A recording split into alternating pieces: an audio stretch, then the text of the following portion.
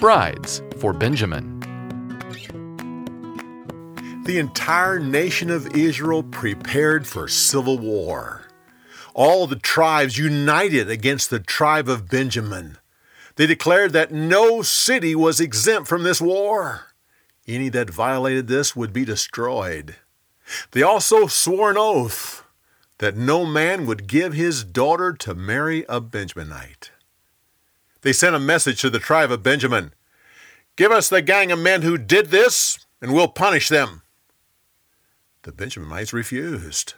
They were skilled fighters, so they prepared to defend the city where it happened.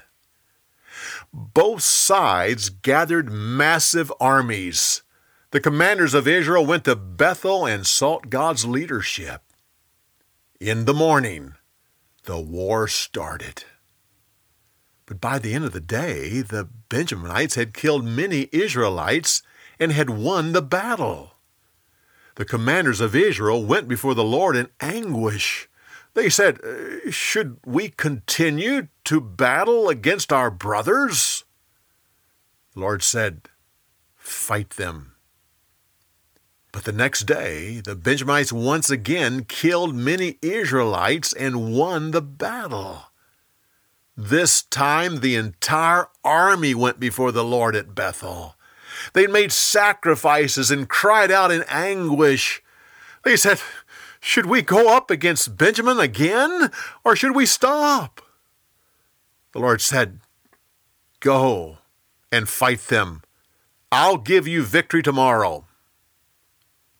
The Israelite army prepared to fight in the morning, but this time they hid some of their men behind the city. The Benjaminites came out to fight, and once again it seemed like they were winning.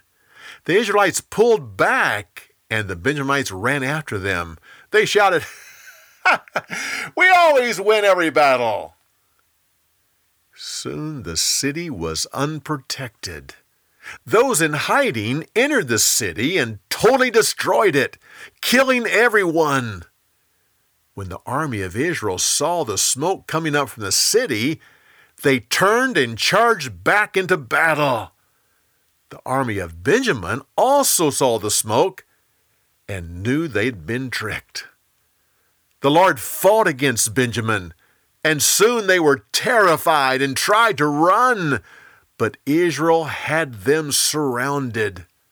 The only ones to survive were 600 men who hid in a fortress. Everyone else in the tribe of Benjamin was killed and their cities destroyed.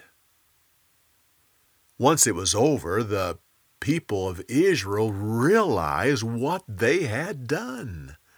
They went to Bethel and sat before the Lord. They sobbed and mourned, "Oh, Lord God, what have we done? Now we're missing one of our 12 tribes." They stayed before the Lord all day and made sacrifices. They said, "What can we do? We only have 600 men from Benjamin, and all their women are dead." They knew it was important that the tribe repopulate. They couldn't give them their daughters because of the oath they had taken. Suddenly they had an idea. Was there a city that didn't come to battle as they were commanded? One city had disobeyed the order to fight. So the army of Israel went and killed everyone there. The only exception was virgin women. When the battle was over, they had 400 virgins from that city.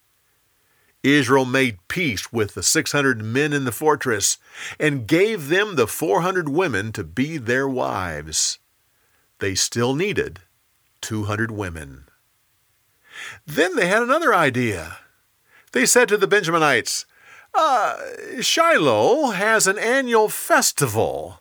At one point, young women come dancing out of the city. Hide in the vineyard next to the road.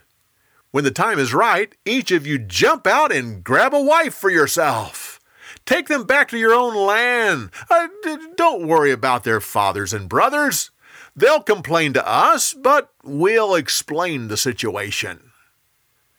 So the Benjamites hid in the vineyard next to the road. They waited until the young women came dancing out of Shiloh. At the right moment, they jumped up and grabbed wives for themselves. The fathers and brothers of the women complained. But the men of Israel said, "Be kind and let them keep your daughters. They need wives, and we don't have enough to give them. Don't worry about the curse, because you didn't actually give them your daughters. They took them." The men of Benjamin went back to their cities and rebuilt them. They settled down with their new wives and raised families. Once again, all was at peace in the land. For more, go to BibleTelling.org.